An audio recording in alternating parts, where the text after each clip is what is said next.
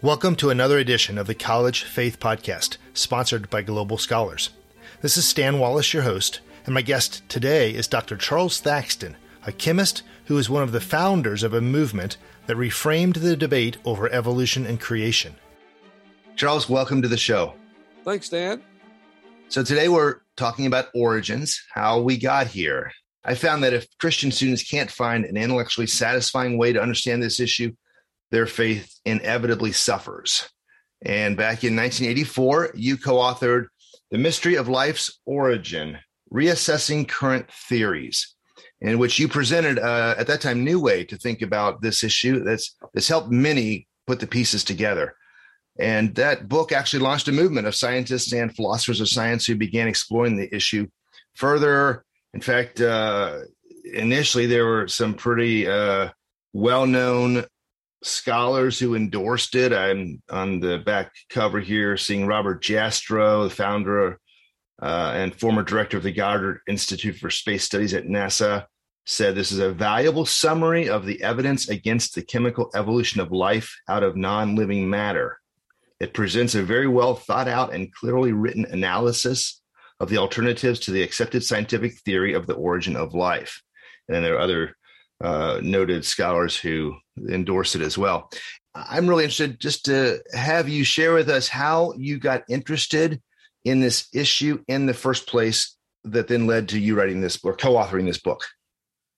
It just came about naturally as a result of going through university and having the same questions asked that I guess all students ask. Okay. Where do we come from? I guess the specifics that led to the book eventually was in graduate school, we had a visiting professor representing the American Chemical Society come to our university at Iowa State and give a lecture. And I had never, until that point, realized that origin issue had actually entered chemistry. I didn't hear about it in high school, although I'm sure if I went back and looked at my books, it just shows I wasn't listening. And that happened a lot in those days. But in graduate school, I did listen. On that very first lecture that I heard, there was a skirmish between a couple of professors who were attending and the speaker. And I didn't understand what they were really all riled up about. But some years later, after I got into the subject more, I realized what they were wrestling with. That pursuit eventually led to my getting full-time into the subject. What was it they were disturbed about? It turns out one of the questioners was a postdoc in biochemistry, and he was really upset with the speaker because he thought that there wasn't a sufficient foundation for what he was talking about. I didn't recognize it at the time, but I remembered the conversation that they had and began to look into it more as a sideline with my studies during graduate school days. And so what was the point the speaker was making that this grad student was taking, or postdoc was taking exception to? He didn't agree with the experiments that the guy was talking about. I don't even remember which experiments they were, but they were disagreeing about that.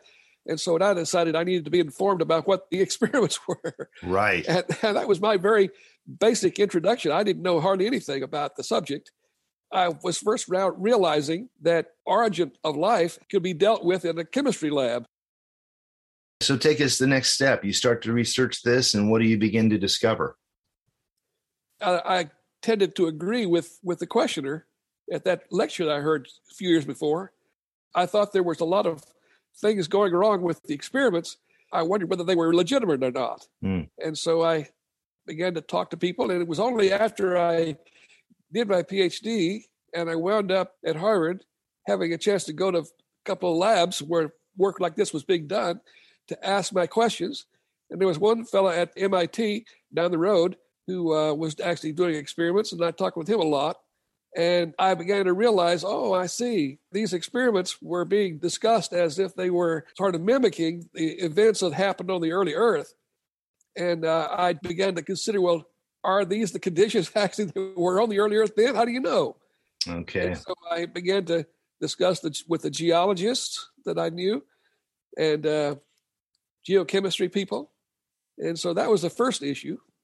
And then after that, just the lab experiments themselves, I began to appreciate more what was being involved, how they did them. So I went down to see actually what the glassware was like. The most famous one was the Miller experiment. Mm-hmm. And it's the standard one that passes all the gases through a spark chamber. And then the question is, does that fairly represent what the early Earth might have been like? Even though there was a boiling chamber there that circulates the gases, no one was actually saying that the early Earth was boiling. I understood that, but there were many other facets of the experiment that it seemed to me they were giving credit to nature when the investigator should be getting some of the credit. They were trying to dismiss the experimenter. You started to see that you've got to have some involvement of a person in this experiment to actually produce these results. Right. You have to have that role. Increasingly, I realized it needed to be identified and recognized, and she pointed out that it was not legitimate. Mm-hmm. Now, there were a lot of really good chemists who were doing work in the area, and many of them pointed out the shortcomings, but overall, especially the news writers, dismissed the role of the investigator almost entirely and talking about how this might have been how life occurred on the planet. So you're doing this research, gathering this data, starting to see that the current theories don't quite explain what they say they explain. And then what happened? What was next in this journey? Well, I began to meet more and more people who also questioned. One of them was Walter Bradley, one of my co-authors in the book. He was an engineering professor at Colorado School of Mines at first, and then he moved to Texas A&M at the time I was beginning to write part of the book. In those days, there was a lot of things that had to be worked out. We had three different authors, a geochemist, a mechanical engineer who was a thermodynamics expert, and then me, a chemist. And it sounded like three different authors. And so we had to rewrite this thing a number of times. My concern was how to make this understandable to people who weren't chemists. So this new approach or way of framing the issue was named intelligent design. Did you come up with that name, or how did that come to be? Well, I think I did, but not during the time that we were writing the book. Mm-hmm. Our main concern during the book, we wanted to make the case to show that there was a legitimate place for what we called intelligent cause. We didn't call it intelligent design in the book. In fact, it was only a couple of years later that I was going through a lot of journals looking for an appropriate name we could use. I just felt like there needed to be a more appropriate way to refer to what we were doing, because we weren't doing theology. We weren't doing naturalistic chemistry either. In fact, we were offering a critique of naturalistic chemical evolution view. But we weren't saying that the supernatural was involved. Natural process was the issue. Does natural process get the job done? We concluded, no, it does not.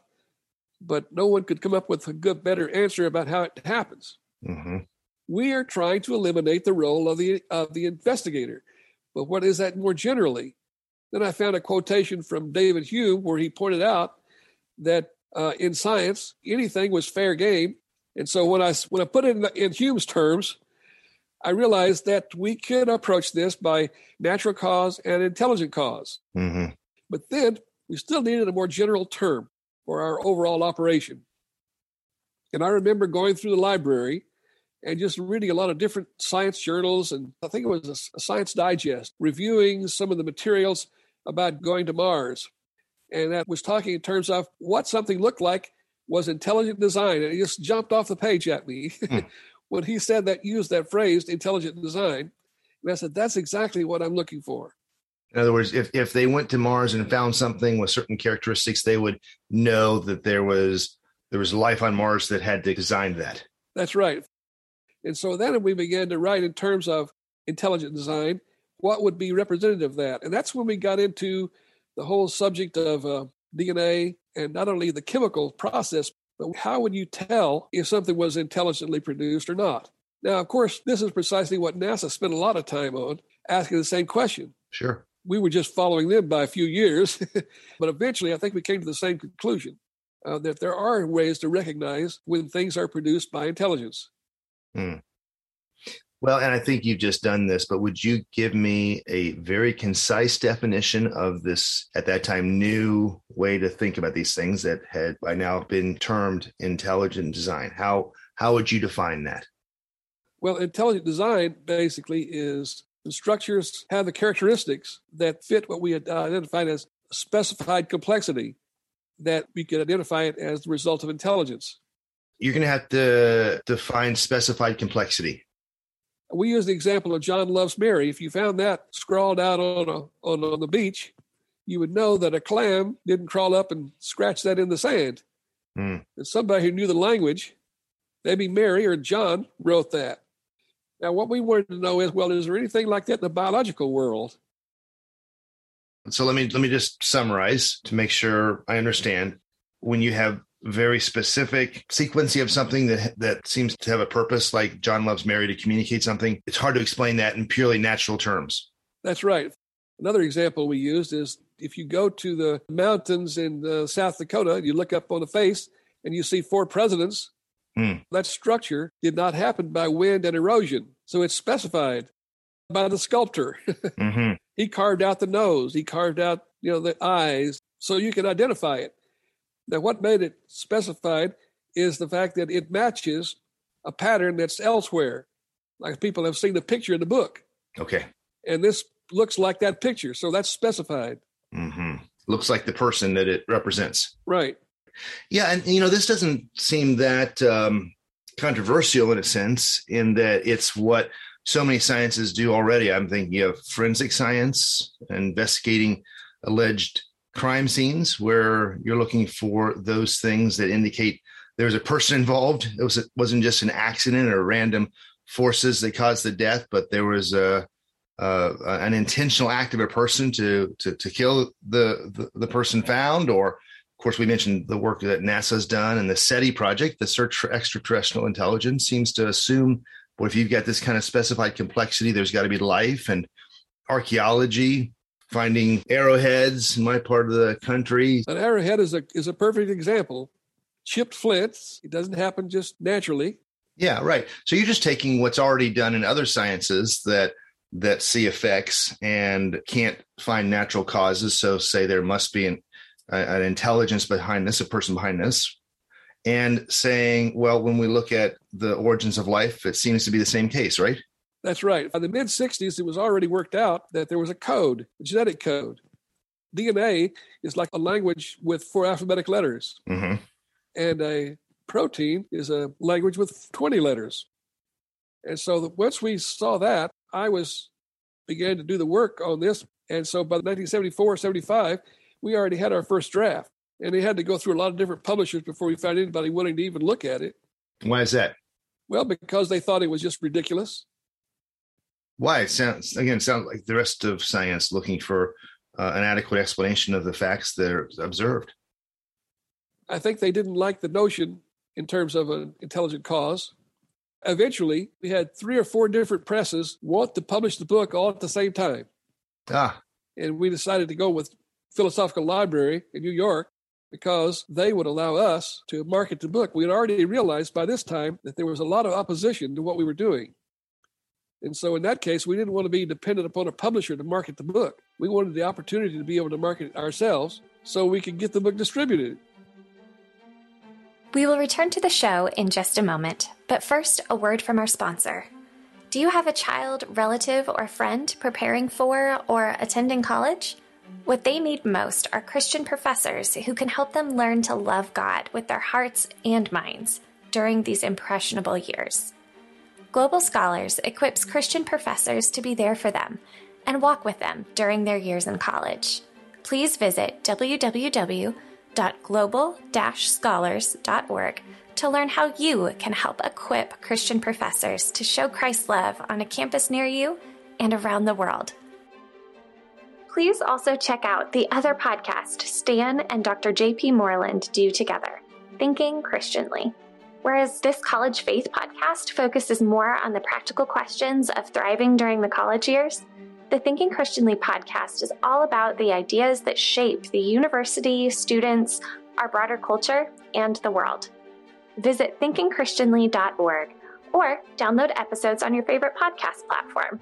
And now, back to College Faith. So this book really did start a movement and reframed some issues and redistributed some categories, it seems to me. It used to be that people thought they have to come down in one or the other three categories as Christians when thinking about these things, right?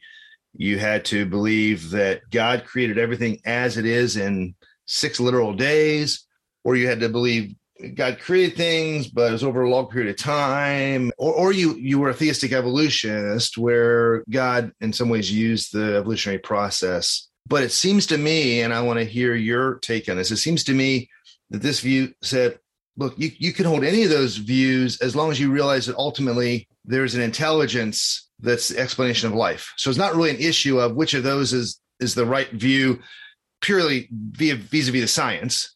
Now you might get to one of those views vis-a-vis, biblical exegesis or theology, but related to the science, the issue is whether there's intelligence or not that can explain the complexity we see, this specified complexity.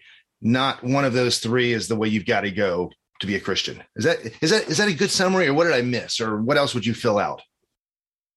There are a lot of people who would reject the notion that you can identify that it's intelligent. Okay. This is often a theistic evolutionary approach. Now, they weren't denying that intelligence was involved, but they were wanting to link it with the evolutionary process. Well, we weren't even thinking in terms of how to link anything. We were just wanting to find out what we can say from experience. Well, that sounds reasonable. So what was the pushback specifically? Well, the standard approach has always been, at least from the beginning, was you're talking about God with another name. You're really a coward. You don't want to say it. And so you don't say it's God, but that's really what you mean. Everybody knows it. Okay. Now, how do you respond to that? That seems like a legitimate objection. Well, except we weren't putting God in a test tube. We weren't saying we could catch God or the supernatural. I mean, I don't know how you would do that. Mm-hmm. And I certainly wasn't presuming that we had done that.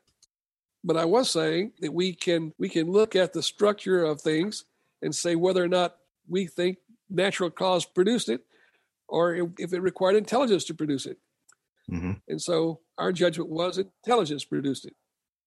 And you weren't specifying anything more about that intelligence, right? You weren't packing into that it's the God of Abraham, Isaac, and Jacob, right? It was just purely, hey, there's got to be an explanation of an intelligence.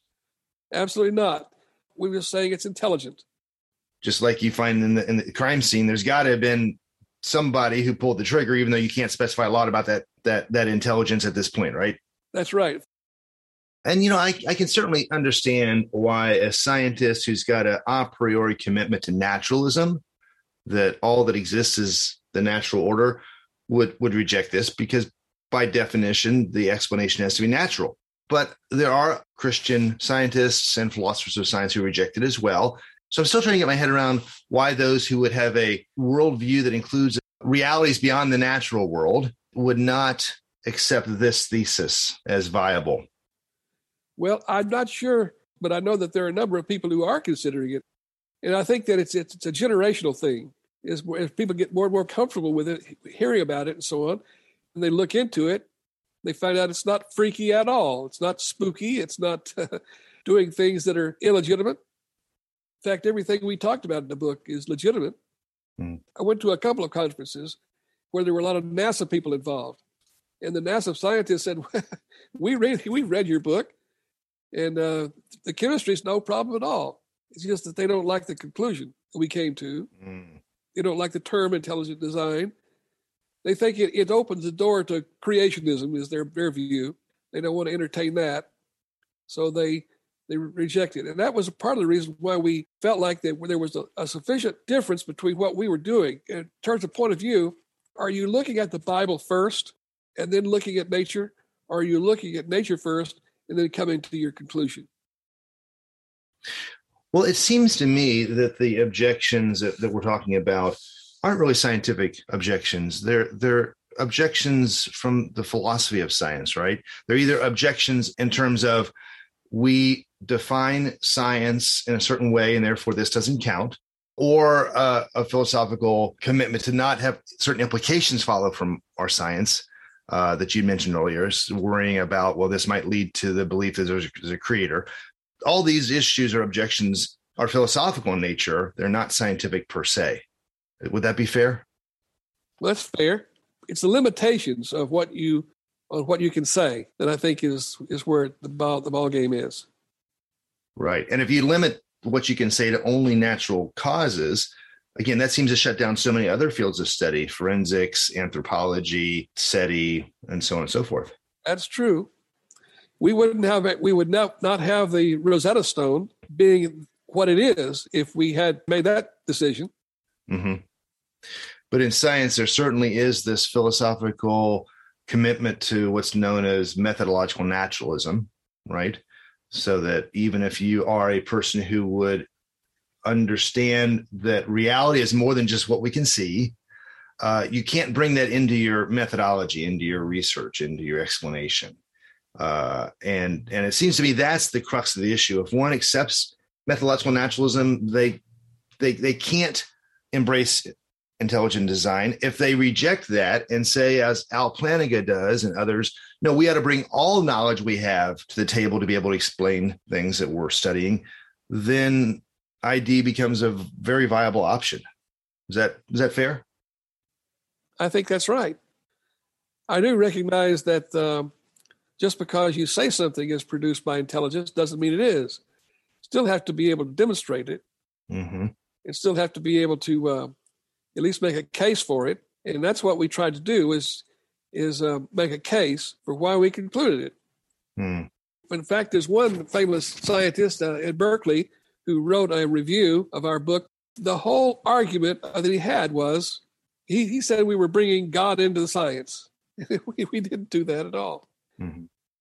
What other misconceptions about intelligent design do you hear repeated that you think ought to be named and challenged? Well, probably the biggest one is it's just religion. Mm. And that's not true at all. And say, again, you've already said this, but summarize why succinctly is it not religion? We don't specify who the designer was. We just point out there is design. Mm. We don't have any worship in it. There's nothing in it that would fit the pattern of religion, except they would say that this leads to that, and therefore it has to be rejected. Yeah, again, a philosophical commitment that's questionable at best, right? Yeah. Who do you think is doing the best work on this today, or said differently, what resources today should students go to? I mean, they can certainly read The Mystery of Life's Origin, but there's been so much else done. What do you suggest people pick up to get started thinking about this, especially if they're students in a science field that's going to engage issues of origins? Steve Meyer is probably the best well-known. He wrote a book called Signature in the Cell, which is all about the origin of life as well. Mm-hmm. In more general, there is the Discovery Institute. They have a lot of material about intelligent design. They're the ones who write about it the most, lecture about it. After intelligent design had been going for a while, I ran onto a man named Phil Johnson. You probably know.